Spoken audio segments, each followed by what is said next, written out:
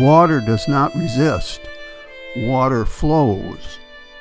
When you plunge your hand into it, all you feel is a caress. Water's not a solid wall. It will not stop you. But water always goes where it wants to go, and nothing, in the end, can stand against it. From Margaret Atwood. Hello, everyone. I'm Rob McCall. This is the Awanadjo Almanac, devoted to feeling at home in nature and breaking down the wall of hostility between us and the rest of creation.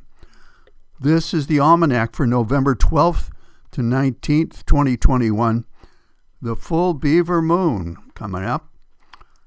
And here are some natural events.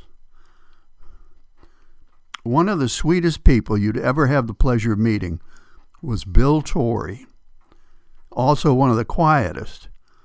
His part in most of our conversations consisted of a shrug or a nod or a tiny shake of his head. He'd been a fisherman and a caretaker, among other occupations, if I remember right. He carved tiny birds, loons, long-tailed ducks, chickadees, cardinals, blue jays, and he painted them realistically, and he made them into pins and earrings for the ladies. One day, Bill took me for a walk in the woods to a place where springs of different colors pooled and flowed out of the ground. Fallen buildings and shards of broken bottles lay around, gradually returning to the soil. This was once the site of the Blue Hill Mineral Spring Company, which bottled and sold these waters from 1888 to 1915. At one time, this water was available in Pullman cars all along the eastern seaboard, and it was advertised as a tonic for the kidneys and liver, perhaps as an antidote to other beverages served on those Pullman cars. I found a bottle from this spring for sale online this week for $350. Empty, unfortunately. And old summer people told me about the pavilion the company built nearby, where bands from Boston would play for dances late into the summer night. It is altogether a magical story. But I, for one, am sworn to secrecy as to the exact location of the colorful springs of water, lest some multinational corporation sees a few dollars to be made there and ruins it forever. And here's the Field and Forest Report.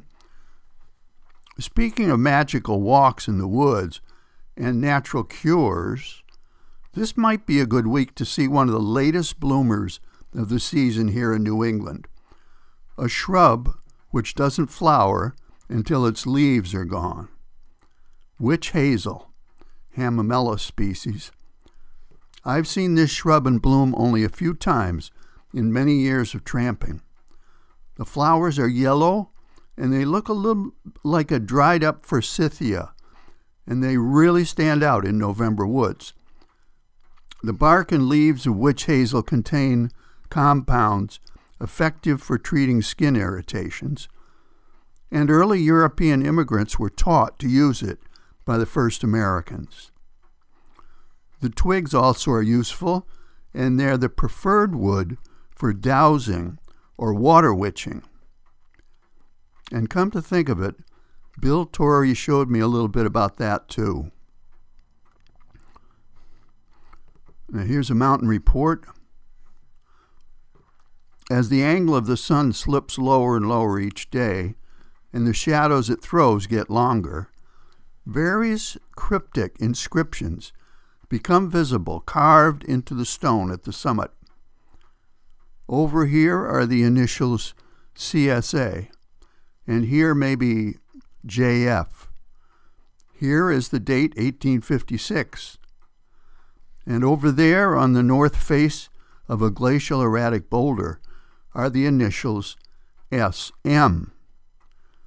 These stand for Solis Morse, whose homestead stood at the foot of the meadow by the mountain road. So his granddaughter told me many years ago. To carve these graffiti in the stone, someone had to bring a stone chisel and a hand sledgehammer to the top of the mountain and take some time and care to leave these messages from the past. Of course, today goes without saying that defacing the summit this way is no longer permitted. Here's a saltwater report. At the climate conference in Glasgow, the call has gone out for a ban on large-scale industrial fishing in international waters.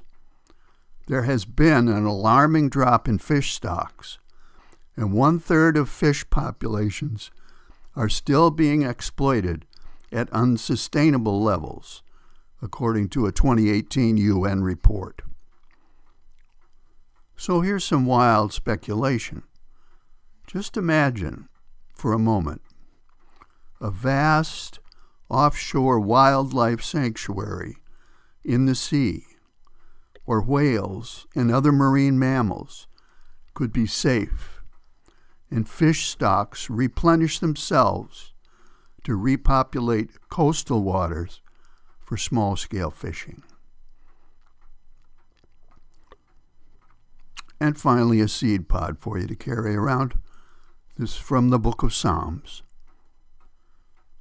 Yonder is the sea, deep and wide, filled with things innumerable, living things both small and great. There go the ships and the whales you have formed to play there.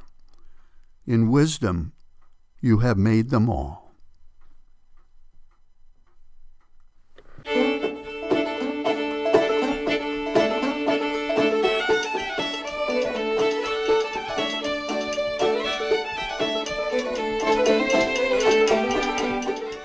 Well, that's the almanac for this quarter moon, but don't take it from me. Go out and see for yourself.